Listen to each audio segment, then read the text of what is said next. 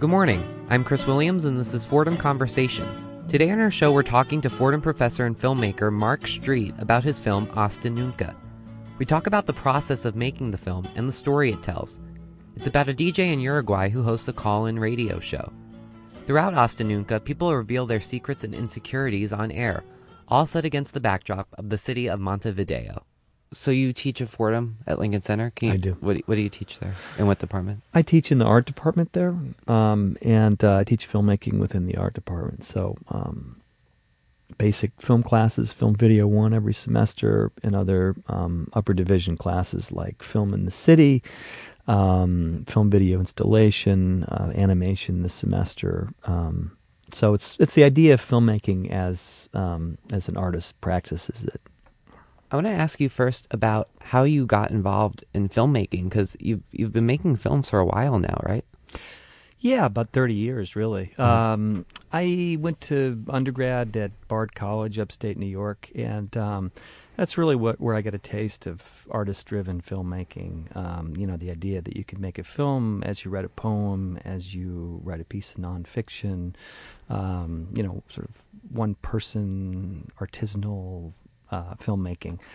Before then, I was I had this sense of filmmaking as a grand enterprise with division of labor and things like that. And my way since then has always been, as an artist, creating a film with a sort of one-to-one relationship to the material.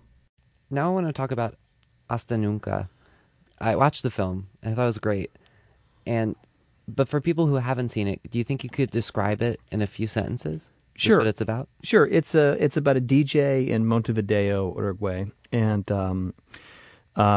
he's going through a bit of a midlife crisis. So he has this affair, extramarital affair that sort of fizzles out, and it's about the medium of radio, his contact and lack thereof with people. It's funny because we're sitting here in a radio studio now, but in some ways he has a very direct contact with people. In other ways, he's a little bit alienated and closed off. And it's also a portrait of that city. I come from the tradition of street photography, so a lot of the film was made up shooting in the streets of Montevideo. And just to clarify, he hosts a call-in radio show, and people call in and they tell their secrets, or they sort of look for advice. And they kind of look at him as sort of a person who can tell them what to do and be kind of reassuring, but he's a little bit unsure of whether that's what his role should be. Yeah, well said. Based a little bit on Nathaniel West's Miss Lonely Hearts, the idea of this columnist at that point who had people write in and talk about what their problems were, and then eventually the line between the person giving advice and the person asking for advice becomes a little bit porous and a little bit wavy, if you will. So yeah, that's really what it is. Secrets and Stories is the name of the show, and people call. Sometimes they call in with just a single secret. Sometimes they have a long interaction with him. Sometimes they call a number of times a week. Sometimes they call once. It's this kind of catch as catch can radio show. You wrote the film as well as directing it, correct? Well, I did write it, but it's about half improvised. So some of the story, some of what he says, I wrote. Some of what the call-ins, people call in, say, I wrote. Other times when we cast the film in Uruguay, we worked with artists and actors, and I would say, do you have a character you'd like to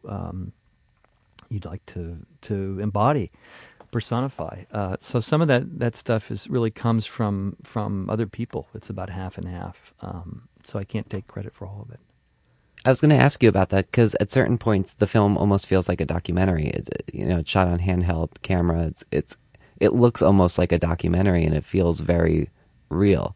So I just want to ask you, did you intend it to be that way? Did you write it with the intention of having people come in and improvise, or was that something you found while you were there filming it? These people can bring themselves into it, and let's let them improvise. Well, I mean, I'm inspired by documentaries because I think that there's a way good documentaries, you don't really know what's going to happen. There's not there may be a rhetorical thrust, but they surprise you, and you can feel the director's surprise as you're watching it. You can feel things happen that are unexpected. So to me, and this is just my thing, a scripted film where you write something and then make the film to fit with the way you've intended it to go is it's just not as, I don't learn as much in the process, and I'm not as engaged, and I don't I'm not as inspired by the sort of spontaneous and immediate things that can happen in the documentary mode. So yes, I knew it was going to be sort of half a hybrid of sort, half scripted, half improvised, half documentary, half real, things like that. I was wondering about the city itself. Well, I was in Buenos Aires with my family learning Spanish 8 years ago, and my wife and I took my wife Lynn Sachs and I took the ferry over from Buenos Aires to Montevideo, and we showed some films at a really wonderful artist collective called Fundación de Arte Contemporáneo, and it's a collective of artists who live together, have studios together by the port. They've since moved, but at that point they were by the port in Montevideo. And I really like this organization, and I really like the city a lot. And I went back a few other times. I showed some work. I taught a number of workshops there, and I sort of, to some extent, I'm still an outsider there, but I integrated culturally into the life of the city. And the way I make films, some of my previous work is like this too. I sort of start with location and then move to character and then move to narrative. So I would be standing on a street corner in Montevideo and think, this is wild. This tableau is really wild. I'd like to build a feature film around this, which is, again, different from how most people make films. Usually it's like you have a narrative and then you go say, well, what bar do I want to put this scene in, or what location? And I sort of move outward from location to character to narrative.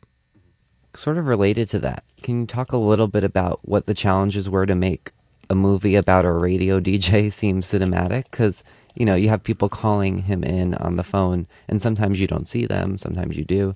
So what was the challenge there to make sure that there was enough visual material for a movie about radio? Well, it's a good question. I looked at a lot of films like Play Misty for Me with Clint Eastwood, films about DJs. I guess there's Good Morning Vietnam. I didn't look at it again, but I remember it pretty well from when I saw it. Our thing was we started with the call-ins, and we shot in a studio, and then we followed around the characters that who we thought were interesting, and were able to sort of tell a story that was idiosyncratic. We just tried to keep it visual and use the city as a character, really. I guess that was the key. As the characters are talking, we envisioned radio coming out of transistors in the back of bicycles and people in a bar with the radio in the background. So really the whole city became something we could film, and I would go out by myself and film film street corner life and things like that, knowing that it would fit with these call-ins later. Do you think there's something about the story of the film that's particular to the city, or do you think that just the film itself, showing all these locations, is that what makes it, the sort of love letter, as you said before?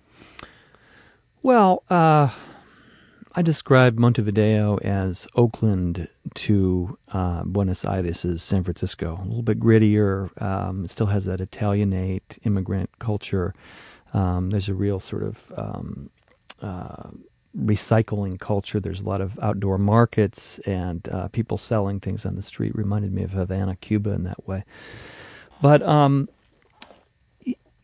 this kind of middle-aged malaise that that the DJ experiences, I think there's something Uruguayan about it, sort of a low-grade depression, not to pathologize it, but a kind of existential questioning and wondering and things like that. And I think these things are interesting, by the way. I showed it to a bunch of Uruguayan expats at a club, social club in New Jersey, and they said, "Why do you depict all these characters as unhappy?" And to me, narrative starts with unhappiness and problems to be solved. So I don't see it as a bad thing at all, but I do see it as Uruguayan in a certain way.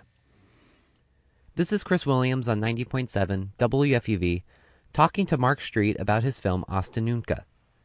Getting back to the story for a little bit, do you think that the DJ, his name is Mario, do you think that Mario is in the position to be hosting this show and sort of have people look to him for advice? Well, I think he's good at what he does. First of all, the character who plays Mario is Rufo Martinez, who is actually a DJ and a television personality in Uruguay. So he's good at parrying. He's good at rejoinders. He's good at talking to people and drawing them out. Whether he's giving sound psychological advice or not, who knows? It's sort of homespun kind of directives in that way. But he certainly was great as an actor. Also, some of the film is him walking the streets in character, but he would, he would run into people who knew him from television, so he was able to interview them. There's a gay man who he interviews. There's a homeless man. We used those documentary vignettes in the film to give it verisimilitude, and it worked out. One of the quotes I wrote down was, there's two women, they're talking about a story they heard on the radio about a woman who called in and her husband was cheating on her. And the one woman says that, you just have to get out. You just have to go out, and that the street is the best cure for a lot of things. And I think that the film really reflects that well, because you do see a lot of the streets and you do see a lot of the people of the city. Do you actually feel that way? Do you feel that the city and people, do you feel like that can help people sort through their problems? Yeah, I'm a big believer in the urban milieu. A lot of my other films deal with that. And oddly, my name is Mark Street, so I tend to shoot in the streets as well. I think it was Montaigne who said he never had a problem that 6 hours of reading couldn't cure. I feel like I've never had a problem that 60 blocks of urban wandering can't cure. I think it's a hedge against solipsism and narcissism. It at once focuses you and allows you to go a little bit within yourself. And I think that quote you mentioned is very perceptive that you brought that out. I think it really is sort of an explanation of the film that one needs to go out and look and see in the cityscape. You mentioned before how you kind of just pulled locals off the street a little bit for the film, but is everyone who appears in the film, even the actors, are they all from the city? Are they all from Uruguay? They are. Mm-hmm. Yeah. We did a week of casting there in March. We had about 80 people come in. We cast the principal roles. They're all local actors. Some are non-actors. Some are friends. That scene in the hair salon it's the mother of my producer, Uzi Sabah, actually. So whoever we could grab, we just sort of folded in first-time actors and non-actors and professional actors all together. Just because I'm not familiar with it, but what is the film industry like over there? Well, there are a number of gritty Uruguayan features. There's a team. There's a film called 25 Watts and one called Whiskey, which is not about whiskey, but it's about what Spanish-speaking people say when you want to take a photograph. They don't say cheese, they say whiskey, because when you say whiskey, your mouth looks like it's smiling or whatever. Anyway, those are great, gritty films. There's also a kind of, more mainstream world there, which this film doesn't fit into as well.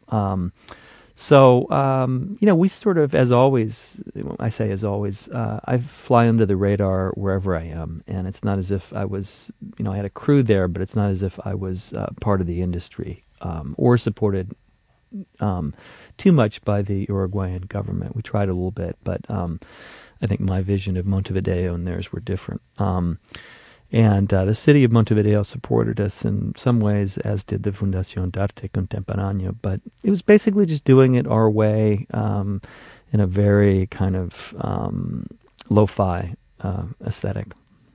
One of the things I read is that you used Kickstarter to fund the film. And just for people listening who aren't aware, Kickstarter is a website, and it uses crowdfunding for creative projects.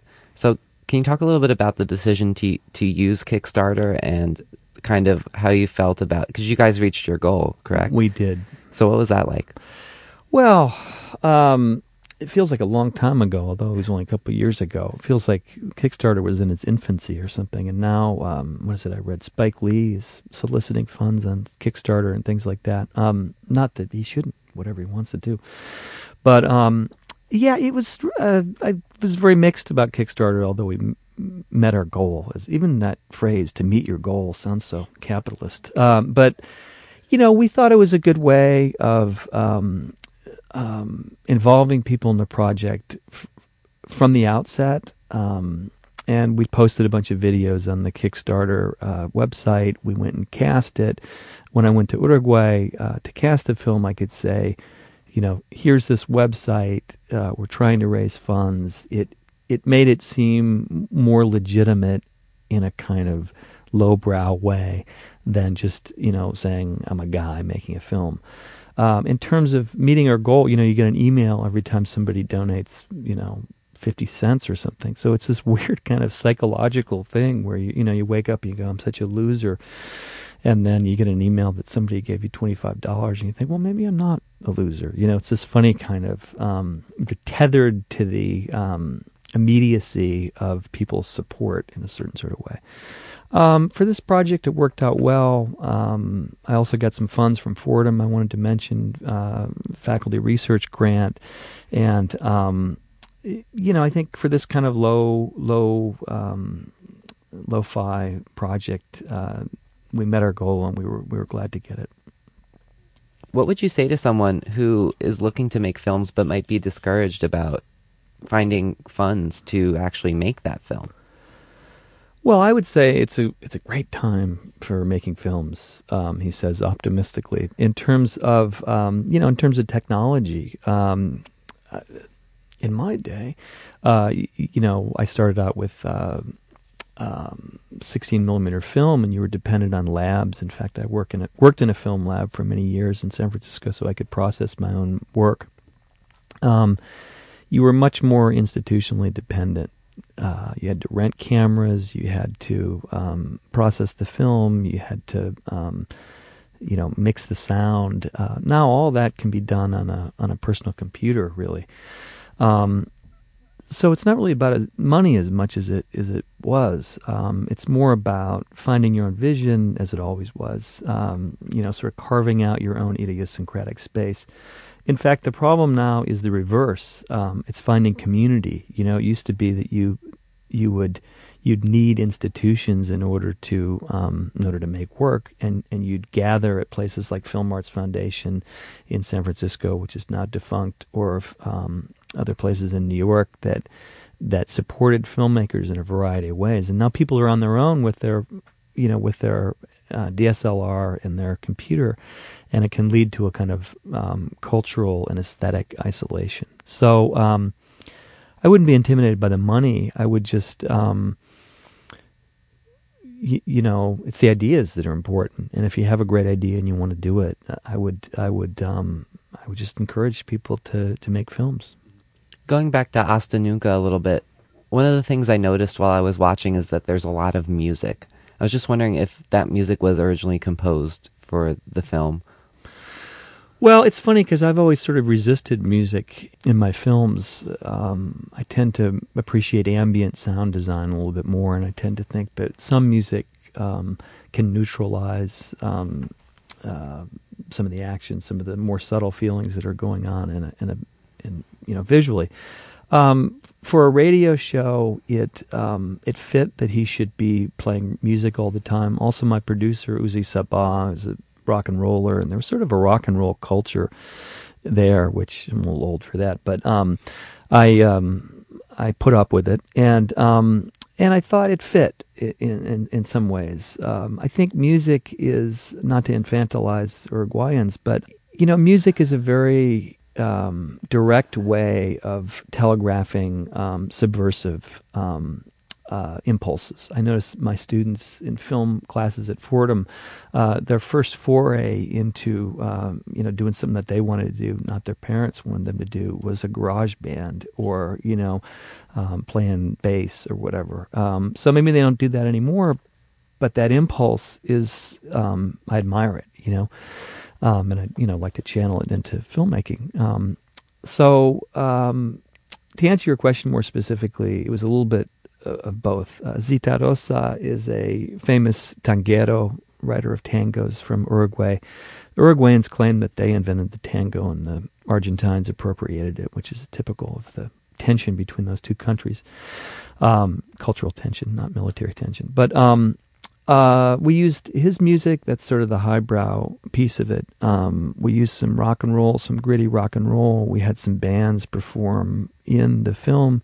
Hasta Nunca, there's a screening at the Anthology Film Archives September 26th. Correct. 2 shows, 7 and 9 p.m. I was just wondering, has it been released anywhere else? Has it been screened in New York already? I showed it at a really wonderful place called Union Docks in Williamsburg, which is a place for discussions about documentary, whether it be in radio or film or photography. We had a wonderful screening there, and I've showed it a bunch in Uruguay, and about to travel to the Vancouver Film Festival and New Orleans Film Festival and show it there as well. So it sounds like you're busy a little bit traveling around, but I was wondering if you're working on the next thing, or if you could tell us a little bit about that. Yeah, I have a bunch of projects. One is a series of sketches, sort of urban vignettes I'm shooting in South America. I was just in Lima, Peru, showing the film, and I shot a bunch there. It's really an interesting city. And, the idea is to string these small moments together and, make an omnibus film of little portraits. I shot a little bit in Buenos Aires this summer and a little bit in Lima. And the other film I'm trying to get together is a film called Boomtown, which is about a small town that's becoming larger in North Dakota called Williston, which is growing exponentially as a result of oil exploration. So it's this really teeny town, and all these people, all these men are living there in man camps, sort of Steinbeckian tents, where they sleep there and then work in the oil fields by day. So I've been out there once, and it's very different from things I've done before. But I hope to sort of trace the character of this place that's exploding as a result of oil exploration. Would that be a documentary, or? Yes, I mean, I think, when I'm starting a project, a lot of times they could go a lot of different ways. And in keeping with this sort of hybrid sensibility, I've considered taking some actors out there. I'm starting with a documentary impulse. I'm interviewing people. I'm shooting, the landscape. And I'm going to just see where it goes. I don't even have any idea how long it's going to be at this point. Do you have a preference between something that's written as a script or something that's, a pure documentary? Or do you kind of like that in between? Well, I like the in between, and I like to let the project take me wherever it will take me. And I sort of go and I shoot, and then I let the material speak back to me.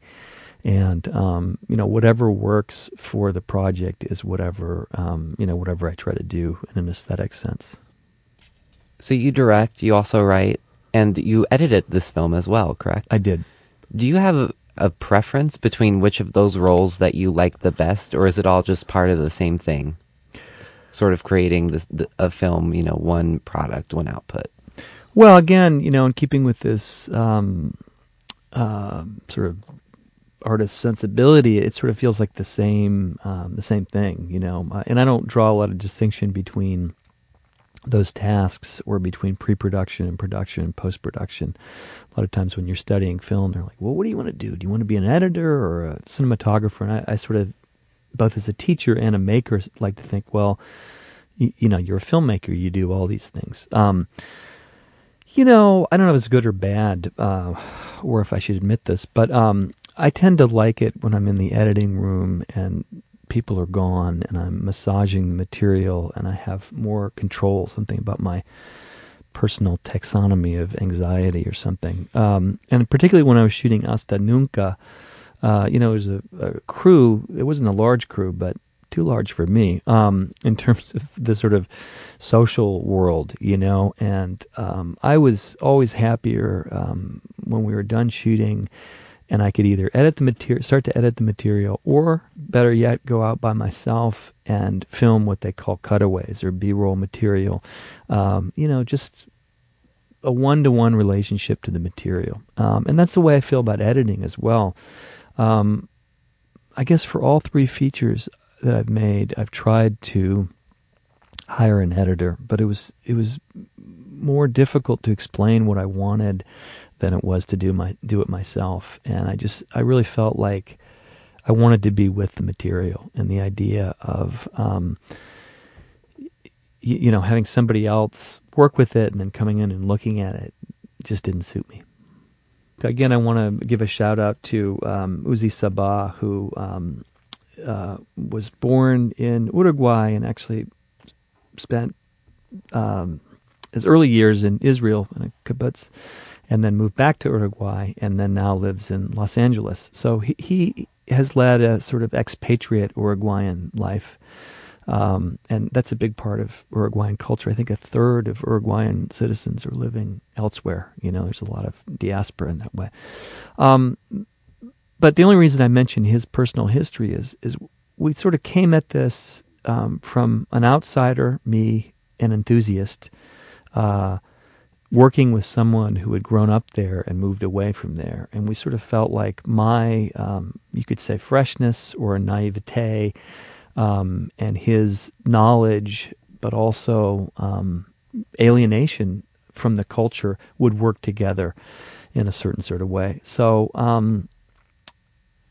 we just kept talking. Where do we want to shoot? What's typical? What's idiosyncratic? What's, there are things like, they're called cartoneres, usually men in horse-drawn carts who go around and collect cardboard from the street and take it to a dump and paid by the pound. And I was just fascinated with these, horse-drawn carts, and I just wanted to film them all the time. And Uzi was like, "What? What's up with that?" So that was an interesting discussion to have, and I think it's borne out by the film. And again, at this cultural center in New Jersey, they said, "Why do you make it seem so dirty? Why do you make our country seem so dirty?" And I said, well, one person's dirt is another person's character, and there are places in Montevideo that are more North Americanized, the lighting is, very clean. The sensibility is North American, but we gravitated towards places with, yellow light, backroom bars, cafes, because we felt that there was more, had more character. So I think that's an interesting tension when you're shooting, how you give voice to a place and what you're showing.